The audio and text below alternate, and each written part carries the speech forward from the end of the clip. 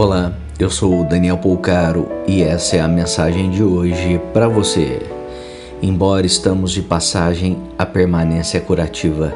Estar presente nos acontecimentos, no aqui, de forma plena, nos faz usar todos os sentidos com o que realmente importa, com o que de fato nos vai fazer evoluir.